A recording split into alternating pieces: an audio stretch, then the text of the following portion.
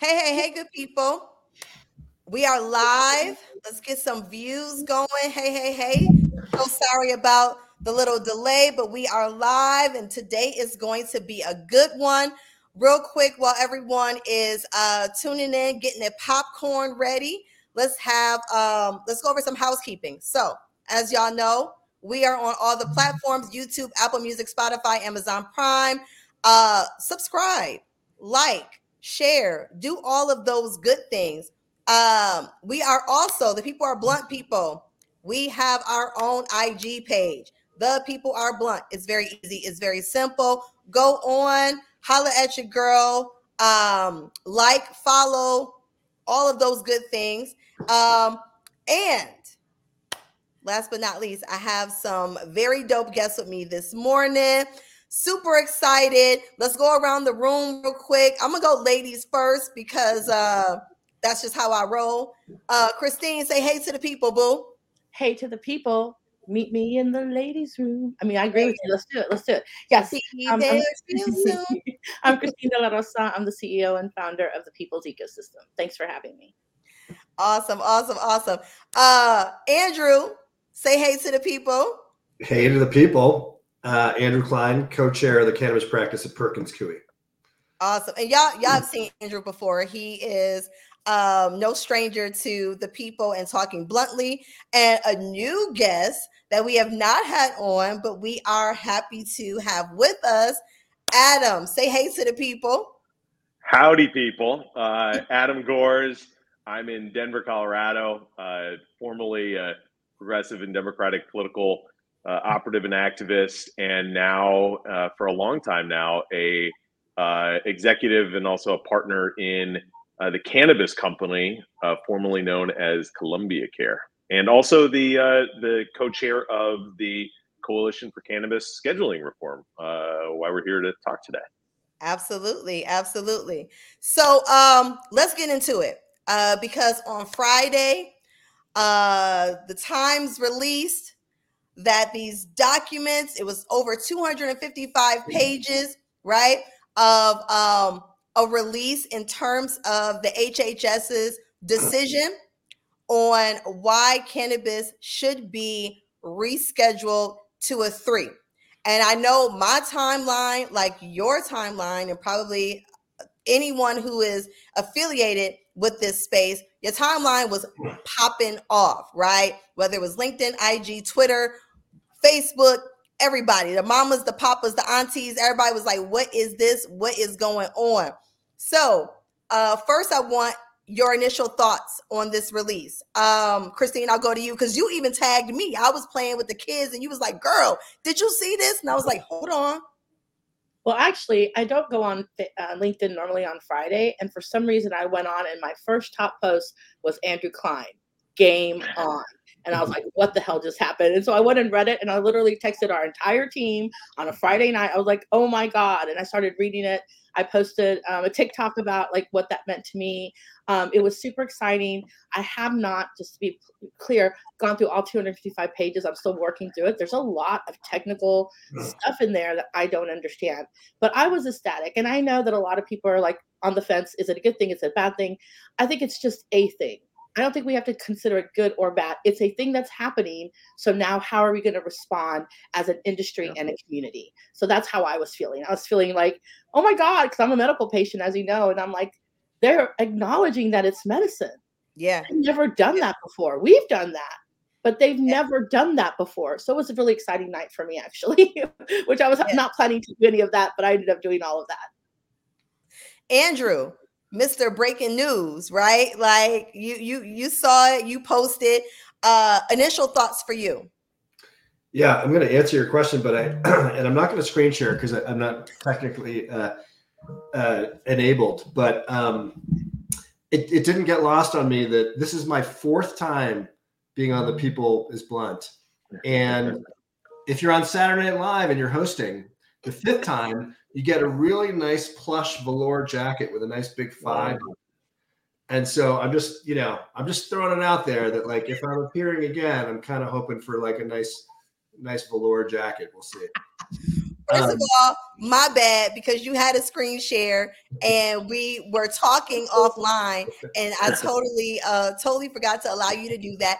But that velour. See, here's the thing. We're a small cannabis owned business, and this is why this reschedule matters so much in terms of 280E, because then maybe we can have some funds to get you a velour, you and our fifth guest, velour jackets. Yes, you need some swag.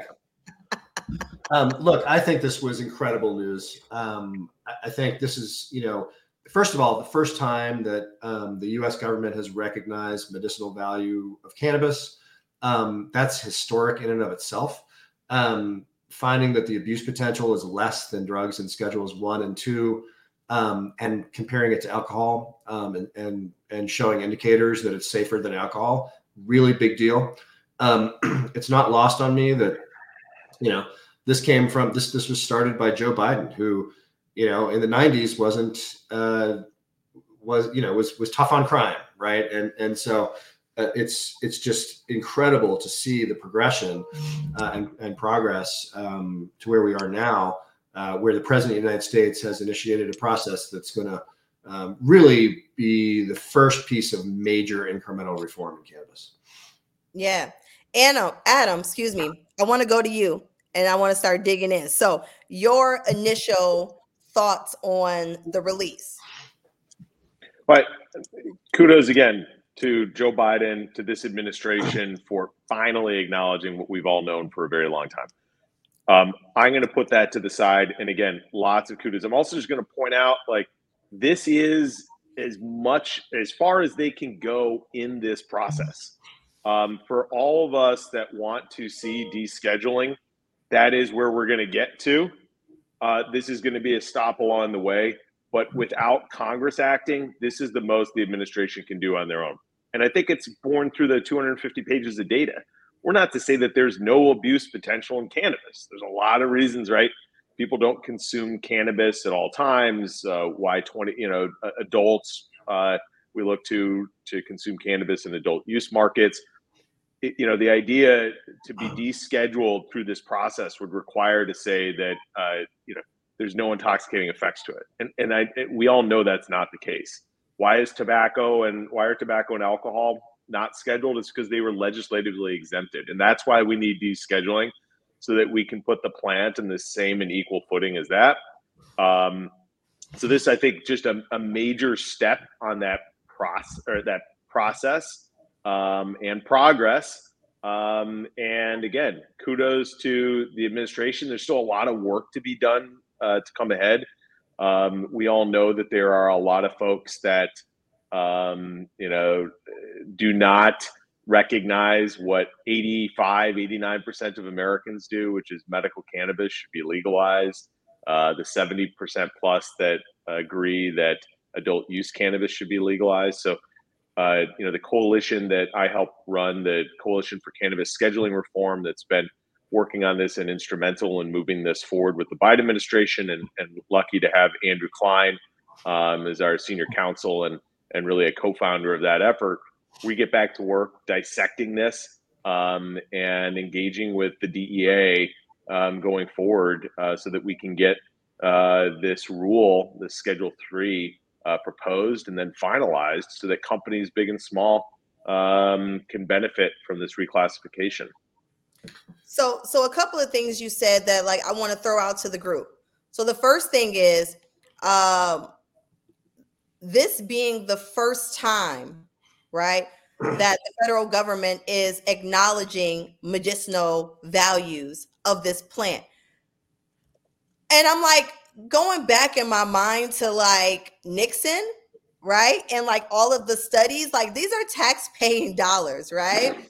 That are going to studies of shit that we already know, right? And stuff that was essentially ignored, right? Am I correct in that?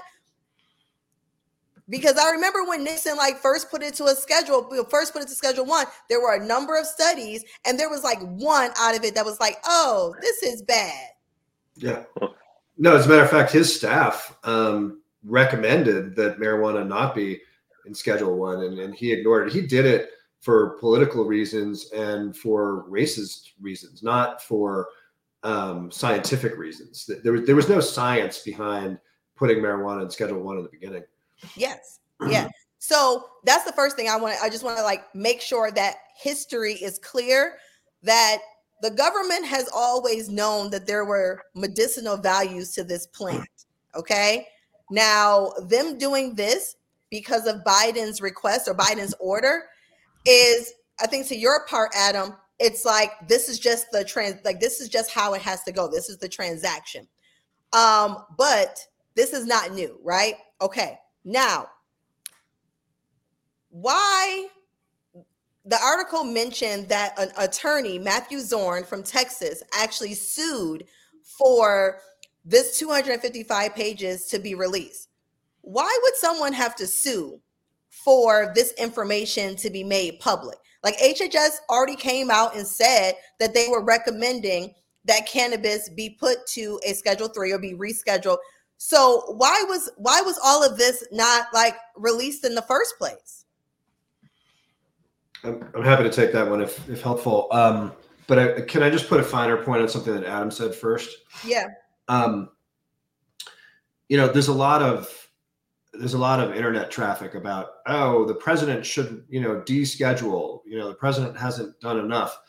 And Adam mentioned this, but I just want to put a finer point on this. The president does not have the power to deschedule cannabis. I mean, it's sort of weird when you think about it, because when you think about the president of the United States, you think, oh my gosh, like it's the president of the United States. They can do whatever they want. But He's not Putin. He's not Putin. He's not Putin. He's not, well, let's not go there. But, Biden does not have, Biden's going to do what he's allowed to do, right? Through statute. And the Administrative Procedure Act provides two ways to deschedule or reschedule cannabis. One of them is legislatively, and one of them is administratively. And we're in an administrative process. And to Adam's point, the only way to deschedule cannabis through administrative process is to find that there's zero abuse potential. And that just was never going to happen. Congress can say that. Congress wouldn't even need to say that. Congress can just deschedule cannabis for no reason. But the president can't. So I just want to make sure people are clear on that Biden did everything he could do. Look, there's Matt Zorn is one of the smartest lawyers I've ever known. And I work for a 1,200 person law firm. We've got a lot of smart lawyers, and he is the cream of the crop. He's, Columbia Law School, super smart. But he's a litigator. And that's the way his brain thinks. He's like, I'm going to sue, like at any opportunity, And so, I think in this case, he filed a FOIA request, Freedom of Information Act, and the government, he's been having some challenges at DEA, getting them to provide documents to him on psilocybin and psychedelics generally. And so, he's been fighting that FOIA battle where the federal government will say, like, well, this was a deliberative process, or this was a, law enforcement sensitive. So when you FOIA something, you might get it, or the agency might come back and say, here is a statutory exemption from this FOIA request. And so that's what they were doing. And so he sued them. And it's not the first time he sued the DEA. Excuse me. This is the first time he sued HHS, I think. He sued the DEA multiple times. And, the federal judge had to say, like, no, actually, none of these exemptions apply. You've got to produce this. Yeah. And so that's when it came out. I sort of, I guess, wished that, we had it, for a little bit of time before it went public. But it was a public service. Like for those of us who are digging deep into that document, like, I'm glad we have it now rather than when the DEA rule comes out. And then just one other point, HHS never said anything about this. Bloomberg leaked that HHS got to Schedule 3, but HHS has never said anything about it. They only spoke through this court case. And you'll note that they didn't post this, as far as I know, on the Federal Register. They just gave it to Matt Zorn as part of the litigation, and he gave it to the New York Times. So. Yeah, thank you for all those points of clarity. And shout out to Matthew Zorn for getting the information to the people, because transparency is definitely needed with this. And I mean, that kind of brings me to the correlation, or at least when you look at a lot of regulation, you have alcohol and tobacco, like always being paired with cannabis. I want to get y'all thoughts on this, because the Times piece mentioned physical, psychological dependence, which I think can apply to anything, right? I feel like, people can, be physically dependent on, water, right? And too much of anything is not good for us. But I want to get into, like, what are your thoughts in terms of handling some of those arguments, right? We know that, I think, Adam, you pointed on this earlier, that, listen, anything, cannabis included, has the potential for dependence, or has the potential to be abused. Yeah. How do we plan to kind of target that narrative? Christine, I'll go to you first on this. I mean, I think we have to target it in many different ways, right? And from many different groups. I think a lot of times in the cannabis industry, we're very tunnel vision because of our companies and what we're wanting to do, commercially, right? But I think our biggest that we have to get the consumers involved with the advocacy that we're doing as companies, or as, advocacy groups. And so when I think about this, I think about my biggest thing is the advocacy of people who use this for medical reasons, not just wellness, but literally very difficult medical reasons. And so when I think about how they're always trying to pair those together, what we know, anecdotally, is that this works for people who have autoimmune diseases, people who have cancer, people who have anxiety, people who have ADHD. It works for us. I think it would be behooving to us is to, as a consumer group, to really start to gather all of our people and go to the government and say, stop trying to have an equivalency between something that kills people, addicts people, ruins their liver, gives them very painful deaths, and a plant that allows me to sit here today. There's a difference. And we have to say that as consumers, because they're not going to trust us as businesses. Or they're going to be like, oh, you're just trying to get it because you want to be able to get high. Oh, you just want to do that because you want to. No, we're using it not only to get high, which I'm not mad about, but we're using it because it allows us to exist in a world where I don't take 11 pills, and you don't get sick after you get your chemo treatment, and you don't have anxiety so much that you can't leave your house. And I think this is the biggest thing, is that we're going to have to, as businesses, engage our consumer base so they understand what they would lose if we don't get this. Because if we don't get this, they lose a lot of access.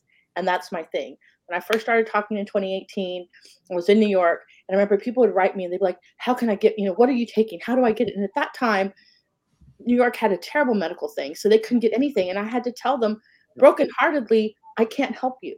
I know how to help you. I literally cannot help you. So I think that that's what we've got to do as consumers. Start to stand up and be like, stop doing this. You're wasting my time. You're wasting my health. So Adam, I want to go to you, right? Because you are with the formerly known Columbia Care, but you're with the MSO. And a lot of times MSOs are put in this light as like the big bad wolf. I want to talk to you about, like, what role should and will MSOs play in this battle, and especially what Christine was saying in terms of the care, making sure that we don't have the same way we think about food deserts, we thinking about access, but how this, like, the role that this plays in terms of access overall.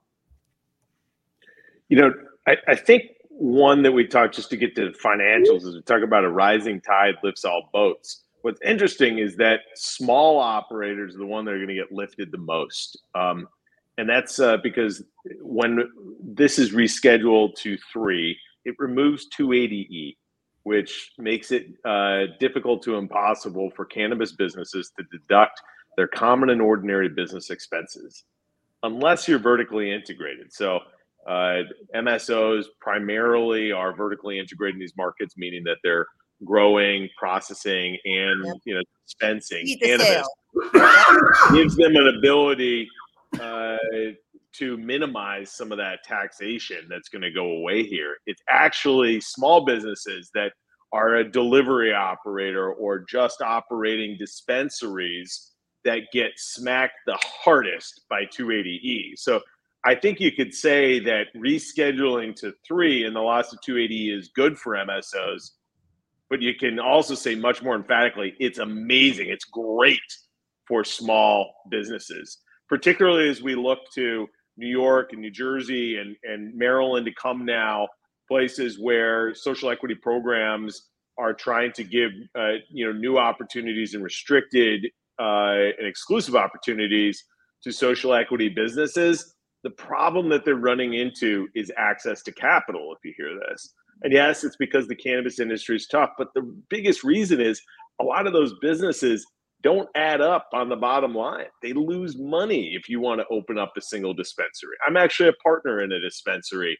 a small partner, and I got to tell you, with 280E taxation, we lose money. And so I think this is going to be a really great opportunity to help broadly the entire industry. And yes, MSOs are not going to hurt because of this, but they're not going to be the biggest beneficiaries too.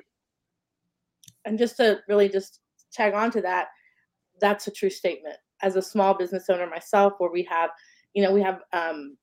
licenses in a few states, we are looking forward to that. We are looking forward to having a bottom line that reflects our actual profitability. Because what 280E does is it makes it look like we're losing money. And you have to explain that to every investor that invests in your company. Like, we look like we're losing money, but if we get 280E removed, we see this huge pop of net revenue or net profit. So I agree with that. Like, that's the very first big thing. And I think about all of my friends in the cannabis industry that are smaller operators. It's something we talk about all the time. So to have that rescheduled and to lift the burden, especially in 2023, really opens up a lot of capital, even from smaller investors, right, who don't understand how cannabis works. I just spoke to somebody recently, and they were like, "So you really can't deduct your rent payment? No. You really can't deduct your payroll? No." Like, they think it's crazy, but the majority of people who would invest in the smaller companies, which are your communities, right? Communities, everybody wants to be an investor, and even smaller even if you do a crowd fund, right? You still have to explain to them 280E is going to make sure that we don't make any profit until that's removed. Then we will have profit, and it will be exponential compared to what we were getting before. So I think that that's a really important note that Adam's putting there. Like, it's a huge deal for companies, and especially companies run by women, companies run by people of color, companies run by Black people. It will make a huge difference to our bottom line and our ability to raise capital. Yeah. Yeah. And that's an immediate thing, right? Because when you see the arguments in terms of pro and con, right? And like, one of the cons is like, well, this is going to open it up for pharma, or it's going to make it more difficult for brands and products to go out, because now they're going to be held to this pharmaceutical standard and they're going to be lost in the red tape. But I think we really do have to have conversations about like short, long term. We have to have conversations about like those who are drowning right now. And also the fact that like pharma has buku money. You know what I mean? Like, pharma does not care about 280E, in terms of making sure that we educate those who are in decision-making positions around not allowing product development to get caught in red tape. Like, that's something that we can influence, right? Like, that's a part of the process that we can influence. But this idea about pharma being the big bad wolf, right? Or even MSOs being the big bad wolf, we really have to look at like, people are drowning right now. And when we're thinking about small businesses, we're thinking about craft products, we're thinking about those who, your net worth is your network, and they may not have a network of millionaires. And how are they going to survive? How are they going to thrive, right? How we get to that point. This is necessary, right? Like, 280E relief is necessary. I want to touch on another point, right? Because I feel like scheduling to a 3 has a couple of big pieces. One is the removal of 280E, right? I think the other piece is opening it up for research, for studies to be done, right? And I think that kind of goes to the point that you made, Christine, about bringing consumers in, because in my mind, we have to expand ailments that are accepted under medical conditioning, if you will. So if you have anxiety, that should be under it. I know right now in Illinois, they're fighting for certain ailments for women, thyroid issues and things of that nature, to also become acknowledged in under medical ailments. So what are y'all thoughts on that? And just in terms of like expanding the scope of what is considered medicinal, because you have that range, right? You definitely have cancer. You definitely have, your chemo, your autoimmune disease. Like, you definitely have that. But there are other ailments as well that should be recognized. Yeah. I think one part that's interesting on this is, this shows that there's medical utility, right? If I'm understanding where discussion's heading here, that it has medical utility, right? It doesn't make it an approved drug. Also rescheduling to 3. If pharma wants to come, get involved in the cannabis industry, they can already. Heck, they already have. That's how they created Marinol which is a Schedule 3. Correct me if I'm wrong, anybody? Drug that synthesizes THC. How Epidiolex was created as an approved drug, and so that option's already been there for pharma, and it will continue to be there for pharma in the future, whether it's Schedule 1, Schedule 3, or descheduled for that matter. So, I think we can kind of put the pharma piece to the side and really focus on that. This is going to benefit the broader medical community. I'm not a physician, but I've worked with a lot of them and researchers in my 8 years in the cannabis industry. And I'll tell you, one of the biggest problems is there's stigma attached to cannabis. And I think that leads to, disparities in the access to cannabis, health equity in it.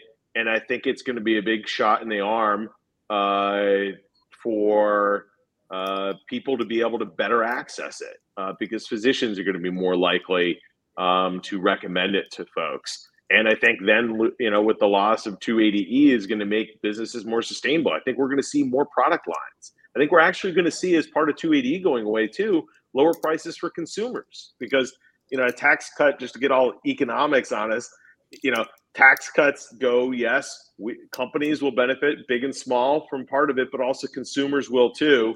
And I think one of the other reasons, without insurance coverage, which I think we're still quite a few steps away, that's that old pharma discussion, is we really need lower prices to be able to get it in the hands of the people that need it most.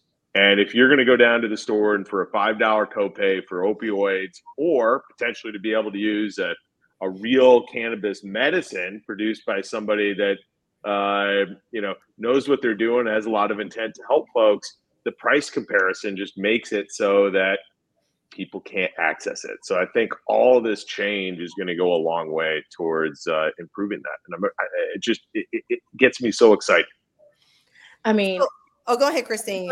From a medical perspective, one of the things that we do as our company is that we always encourage people to get their medical card, right? Medical card becomes really important because Adam is just talking about pricing, right? How much things are priced. If you have a medical card, you don't pay as much taxes, right? And imagine if we understand as a company that we are going to have some flexibility in terms of the taxation, we can also lower those costs for medical patients, right? We used to do this in Oregon, where we would have companies come in and, donate, and then we'd give that out for a penny for people who really needed to have their medical cards. So I think there's a huge swath of change that happens, and an ability as companies to change if we are just giving a little bit of relief. And I agree with Adam. Pharma could have come in whenever they want. There are trillions and trillions of dollars across the world they didn't have to wait for rescheduling. So I think that a lot of times when I see people talking about that, I really look at it as clickbait, right? They're like wanting to get people riled up. They want people to be mad so they can be like, yeah, yeah.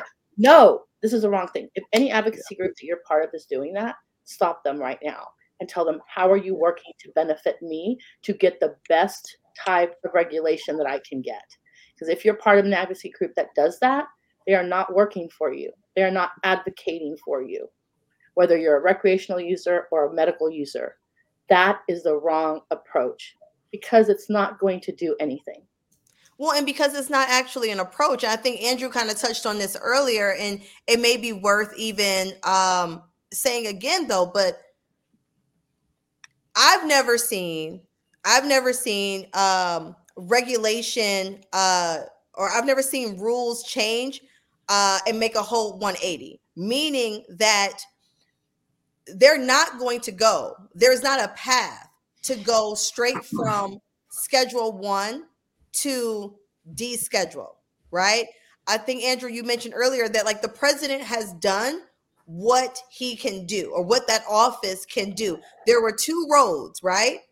And so by him issuing that order, he has done, like, from that executive branch what he can do, right? And I don't know if you want to go into that, but the other thing I would just say is that, like, cannabis needs a win, right? And we have to be realistic in how we chip away at the iceberg, right?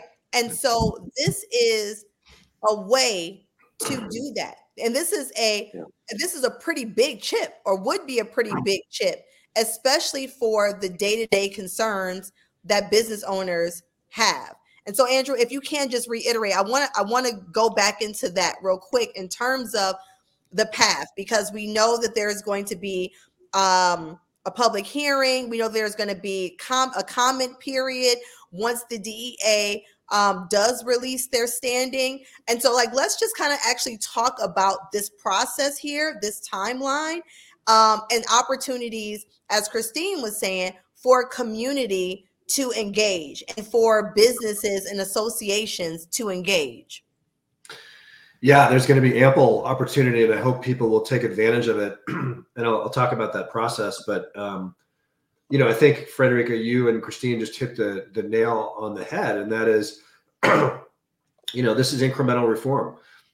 We all want descheduling. Every one of us on this call, I guarantee you, wants descheduling, but we're also realistic. And we've got a Republican House Speaker who is not a friend of marijuana. And we've got, a rule in the Senate that requires 60 votes.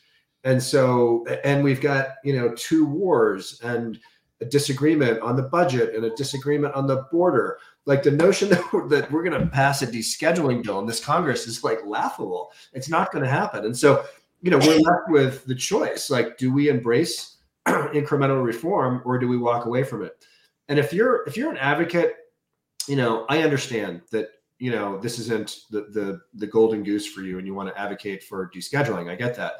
But if you're in business at all, like any kind of ancillary business or a plant touching business, you got to see that this is a win, and you got to say that out loud. And there's an opportunity to say that out loud during this public comment period. And so here's how it's going to play out. DEA will issue a draft rule, and we're waiting with bated breath. Every morning we wake up and we look at our text to see whether the rules come out. But when that rule comes out, we'll have 60 days to file public comment. And we are organized within the coalition that Adam mentioned. Adam started this coalition back in November, a month of 23, a month after the president made this announcement. And we brought together, lawyers and public policy experts and doctors and scientists and a wide variety of cannabis experts and businesses. And we've done a lot of work, since then, but we are committed to filing scientific-based public comments once the rule is issued. And the reason that matters is because right after the rulemaking, there will be an ALJ hearing, an administrative law judge hearing. And the only evidence that will be admissible in that hearing will be evidence that's in the public record. And the only way you get in the public record is if you file public comments or you happen to, testify in front of that ALJ hearing. That evidence will be compiled by that ALJ judge and will be presented to the administrator of the DEA, who will make the final decision. And so we need to make sure that we have all the evidence in front of that ALJ judge about abuse potential, about medical use, about the impact on Black and brown people, on the impact on public health and safety. All of it needs to be in front of them so they can consider it and support what we hope is going to be a Schedule III determination by FDA. If people are interested in participating in that process, I would welcome anyone to reach out to us. And we're coordinating other groups who want to file public comments. We're editing their work if they want us to. We're helping them figure out how to actually file it if they want us to. Whatever help you need, we can provide. And we have some, we put a lot of thought into this. So the public comment period is super important. It's limited to 60 days. So people need to roll up their sleeves when that rule comes out. I just want to quickly ask, Frederica, because I'm one of those people, when you say we, who's the we? How do we get a hold of you? Because I'm like, yeah, I can start galvanizing a ton of medical patients. Let's write our stories. Let's get this together. Because, I don't have access to that. I mean, I have access to Frederica, which is awesome. She writes all of our policy stuff, but she's really busy, really, really busy. So if you're helping people do that, tell them how to get a hold of you so that they can put their comments and you can add them. I mean, all comments, good, bad, ugly, whatever. Comments are comments. We want to show this is a favor of people who want to get this done. And even if it's somebody who's rescheduling's not enough, descheduling, say that too. I'm okay for you to say that. But like you said, there's no pathway to descheduling. There's none right now with the current Congress. So we can go around boo-hooing and being oh my God, it's not descheduled, which I want it to be like everybody else. Or we can go how do we get the best deal that we can get right now with what we have in front of us. So please let us know how to get in touch with you. Even if it's not now, we'll post it on the LinkedIn. But man, that's such a great opportunity and a great service. So thank you for that. Yeah, you can just email me directly. It's akline@perkinscoie.com. Kline like Kevin, not Calvin. And we're just by way of example, we're coordinating a group of doctors. We've got, 12 or 14 doctors who are in the cannabis industry, some of them working for companies, some of, as chief medical officers, some of them not. But we've got a lot of work to do. I mean, there have been tens of thousands of studies that have come out since 2016 that we're, going to be combing through. And we were actually, Adam and I were on a call earlier today talking about, really honing in on pain because that is really important, right? So, feel free to email me. We can get you plugged in if you'd like to participate. We'd love to have you. And for people out there, he said, pain. I'm a sufferer of pain. I used to take 5 different opioids to manage my pain back in the day, with fentanyl patches being the most exciting one that I got to use. Not. But anyway, I think pain is a really great place to start because for me, at least, pain stops me from doing everything. Pain stops me from living. And so to me, that has been the biggest plus about cannabis in my life is to get rid of the pain, which I suffer from every day, but not when I'm using my cannabis regimen. So if you're somebody who suffers from pain, who has to take opioids to manage that pain, please reach out because we want to be able to get your story to the right people and those comments in because we cannot be an entire country ruled by pain. It's not anything. Yeah. And this is what, so I don't know if you guys saw this, but 12 attorney generals wrote a letter last week. And the reason that they wrote that letter is because people are using opioids and alcohol to manage their pain. Yep. But we actually have a safe, regulated marketplace. We test our products. We have age verification. We have packaging and labeling standards. We have track and trace. The illicit market doesn't have that. And the hemp-derived products certainly don't have that. Nope. And alcohol is killing a lot of people. I'm sure you guys know my brother died at 37 of an alcohol overdose. I don't know one study that's shown one death attributable to marijuana ever. Yeah. and even issues with it, right? Like even when you have, once, so this is another thing in terms of studies, right? We have to make sure that context is given, because once states regulated, then there was an uptick in people feeling comfortable enough going to emergency room saying like, oh, maybe I overconsumed, not really knowing what's going on. And so those numbers have like skewed different reports in terms of issues associated with cannabis consumption, and or the fact that it may have been cannabis with something else. So we have to make sure that that's another reason we have to make sure that, one, these studies, that the purpose of the studies and the information that is gathered on these studies, that is, it's really understood, and two, that people are sharing their experiences, and that they feel safe, and that we remove the stigma so that you can actually consume in a safe way, that you actually feel comfortable with going to a retail location and talking with bud tenders or talking with people who are educated on the plant and can help make sure that you have the best experience that you can have.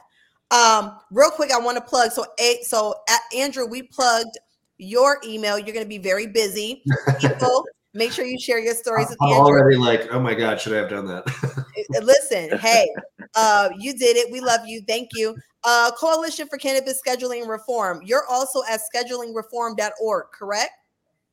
That's right. Perfect. That's where you can find us. All right, so let's plug that as well. Real quick before we go off of the timeline and just the explanation that you were going into, Andrew.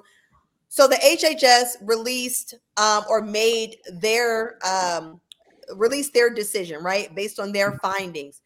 How often has the DEA either agreed and or went against a ruling or a decision that has been made by the HHS? So statutorily, DEA has to accept the science from FDA and HHS. That is written in statute. There's sort of this weird nuance that even though they have to accept the statute, they don't have to accept the scheduling recommendation. To my knowledge, DEA has never questioned FDA's scheduling recommendation. Now, DEA is a law enforcement agency. They're not a public health agency. And this is not a law enforcement issue. This is a public health and safety issue. This is about, whether or not our products are safer than the opioids and alcohol that's killing hundreds of thousands of people every year. That is what it's about. And so I will be very surprised and incredibly disappointed, and will be asking the cannabis industry for money to sue if we don't get to Schedule 3, because there's no reason why they should question this decision. This decision was made by our leading health agencies, FDA, HHS, and NIDA. How could a law enforcement agency question that? And if you don't question the science, then you have to accept the schedule placement, because if the science leads you to Schedule 3, it clearly doesn't lead you to Schedules 1 or 2, right? It's not cocaine or fentanyl or heroin. So it must be Schedule 3 or lower, meaning the number has to be higher. Yeah. But this is an election year. But this is an election year, right? Yeah. And we know the numbers in terms of bodies that are right now in prison because of cannabis related offenses. And we know that our prison industrial complex makes money. So I hear what you're saying in terms of this not being a law enforcement issue. But we just got to be real, right? We gotta call a spade a spade.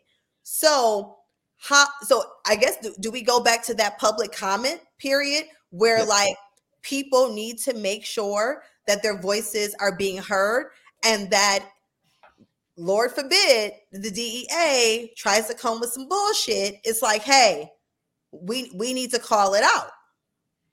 And we see you.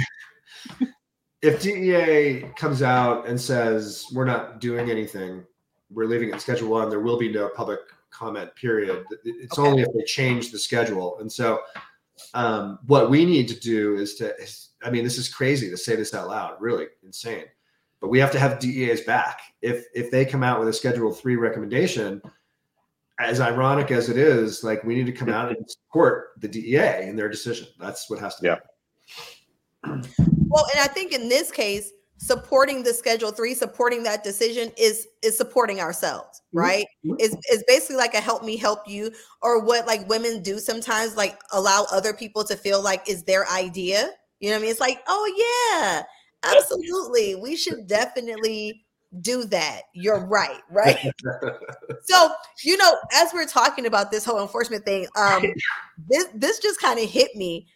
So a lot of states, especially New York, right, are really trying to tap into like squashing the illicit or the legacy market, right?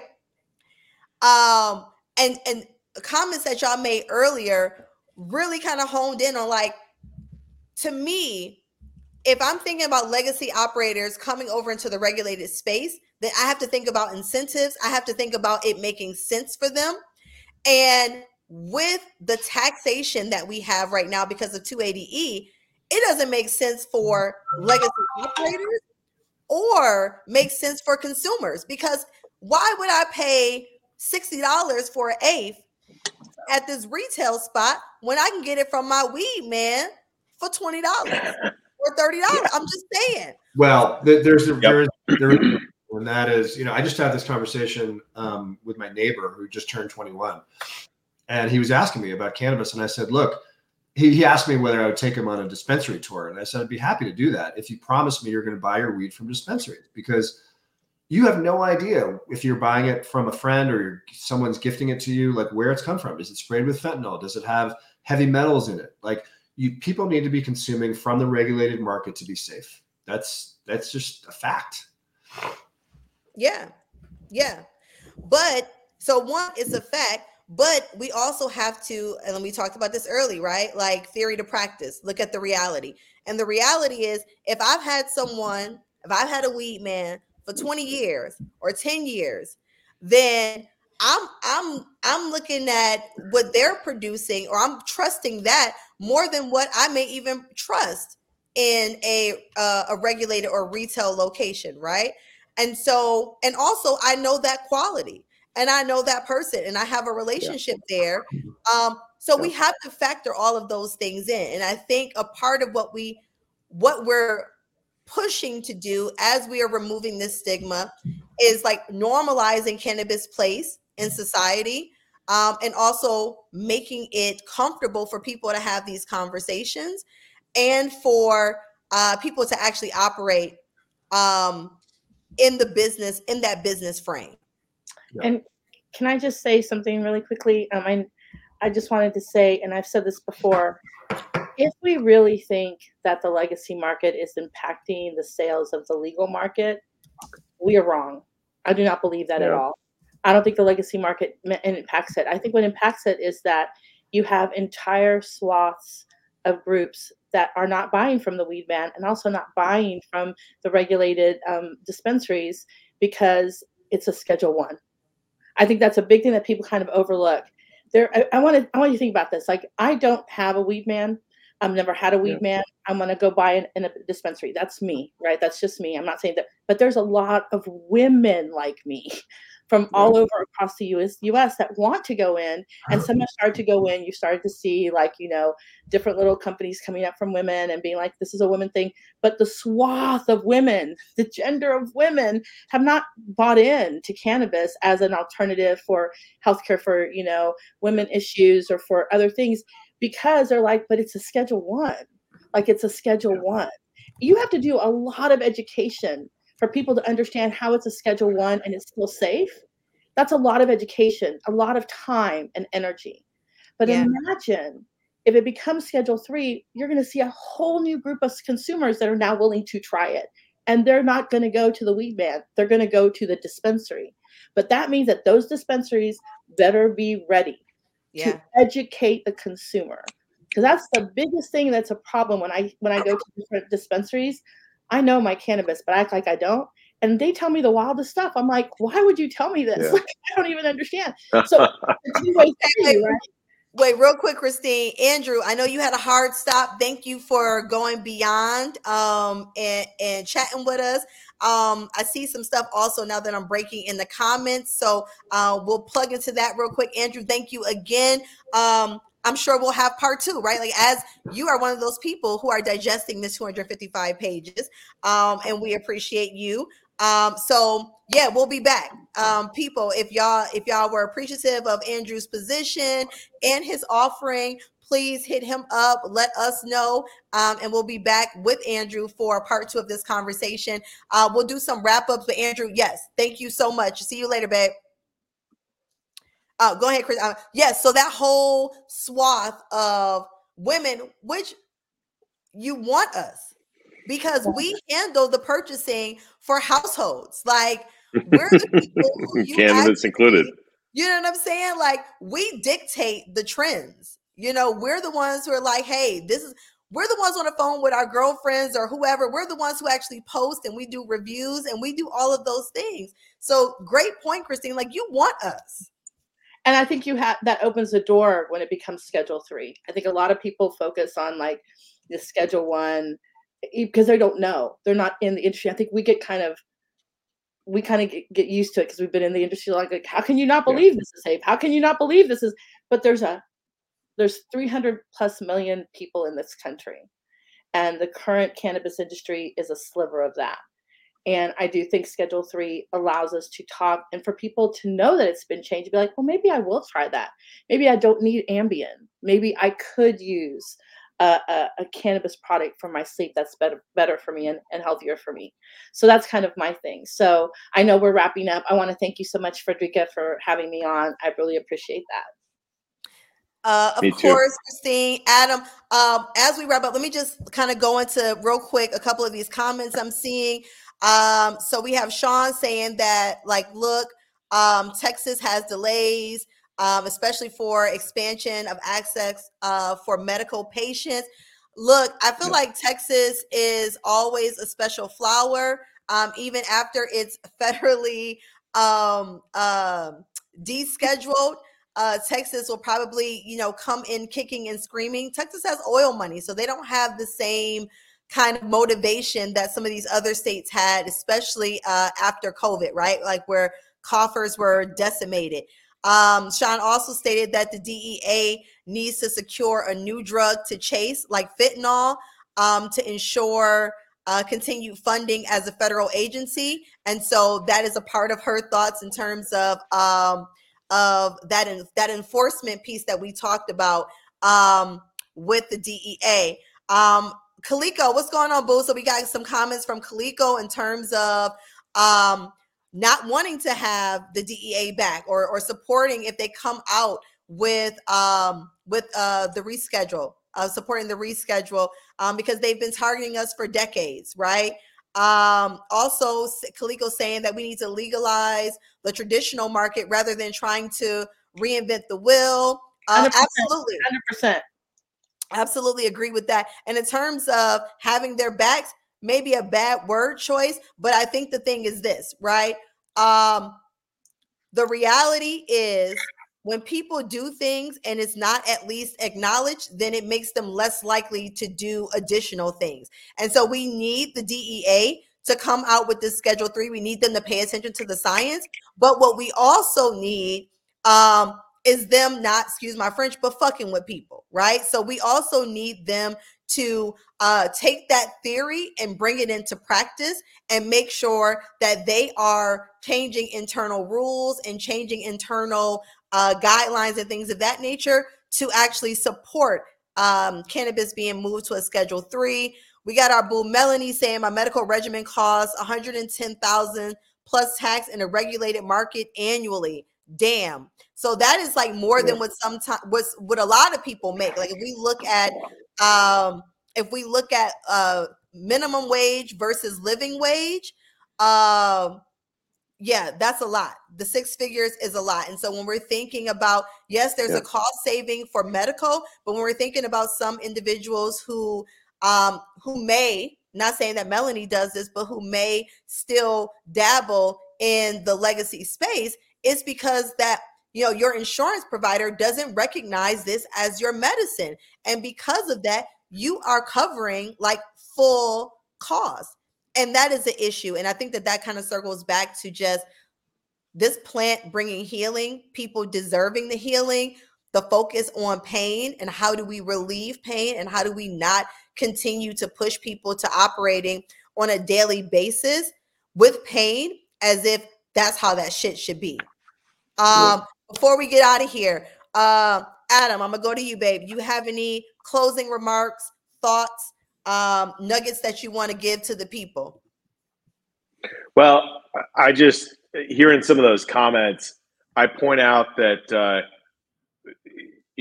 I hear in some of those comments that we have to go all or nothing still. And I'm going to be, as a longtime Democratic and progressive activist, I got to say that isn't going to get us to where we need to go.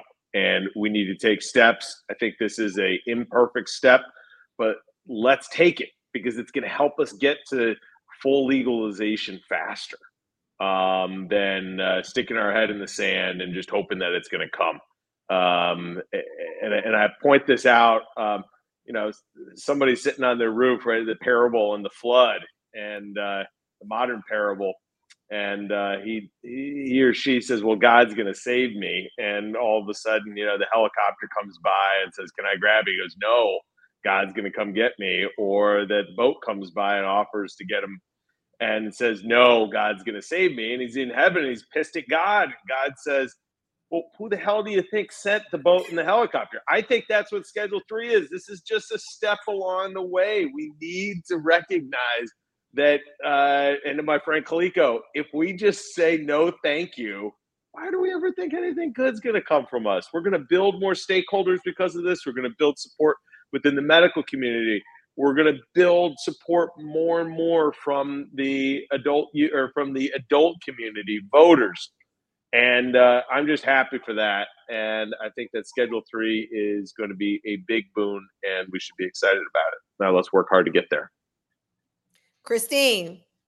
Well, everything Adam said, I'm with that. Also, I just want to add is that for the first time, I think as organizations, advocacy groups, and businesses, we need to engage the consumer to help us do this.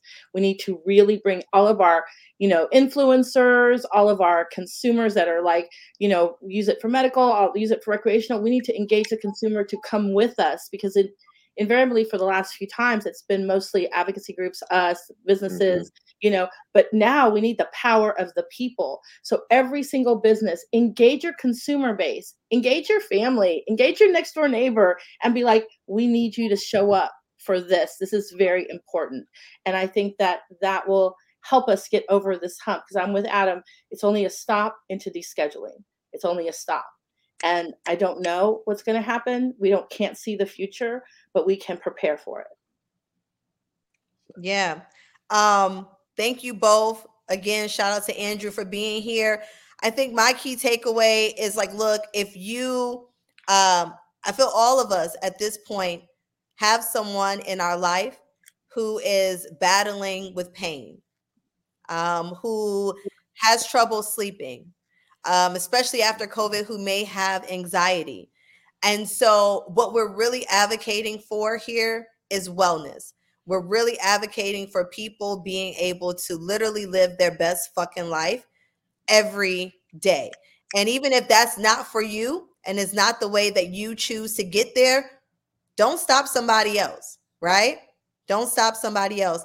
And so as always, be blunt and stay blunted, y'all. Till the next time.